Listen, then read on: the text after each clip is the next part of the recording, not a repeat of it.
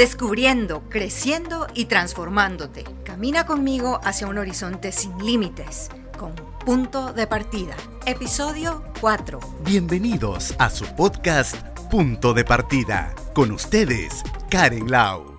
Déjeme que le comparta una historia que me ha parecido muy entretenida. En cierta ocasión, el abuelo y la abuela van a visitar a los nietos. Llegan a aquella casa de campo hermosa que tiene un corredor amplio y en el corredor hay una hamaca inmensa. El abuelo, después de darle un beso a los nietos, se tira en la hamaca y se queda profundamente dormido. Los niños, que son sumamente traviesos, corren al refrigerador y toman un poco de ese queso azul que tiene un olor bastante particular. Toman el queso y vienen y lo colocan en el bigote del abuelo.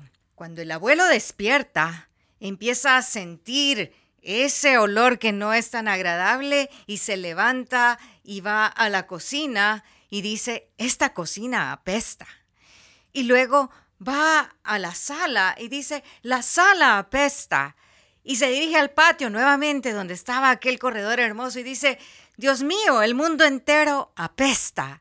Muchas veces nosotros juzgamos las circunstancias alrededor nuestras de acuerdo a nuestra propia actitud.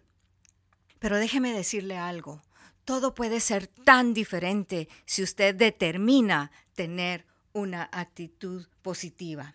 Usted fue diseñado para ganar, pero para ser un ganador, usted tiene que planificar ser un ganador, prepararse para ser un ganador y esperar ser un ganador.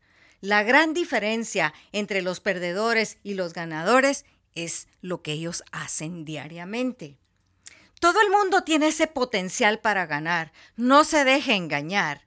Pareciera que aquella persona que usted ve apagada, aquella persona que usted ve vagabunda, no tiene ese potencial. Pero no es así. Adentro de nosotros todos contamos con ese potencial. Algunas personas solamente se disfrazan de perdedores.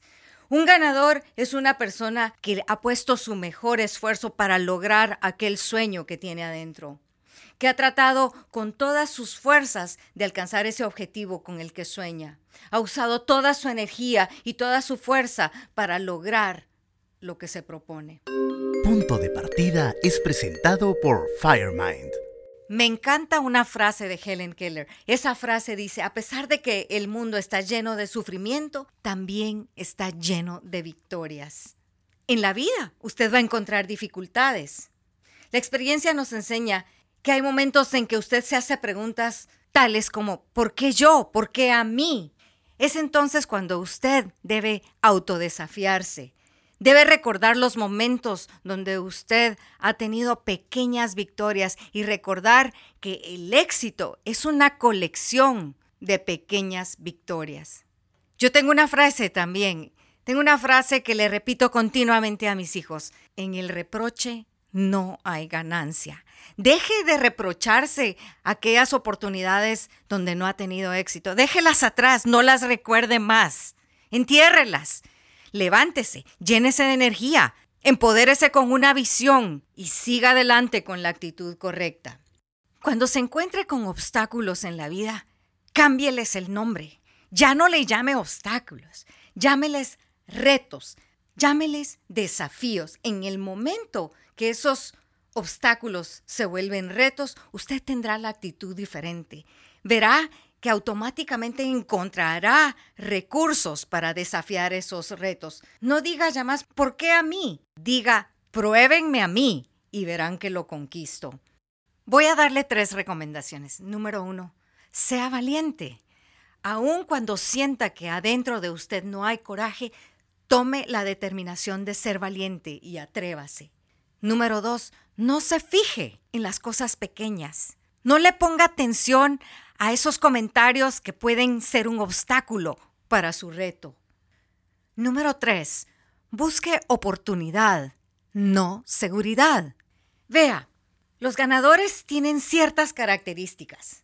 Los ganadores hacen cosas que los perdedores no hacen.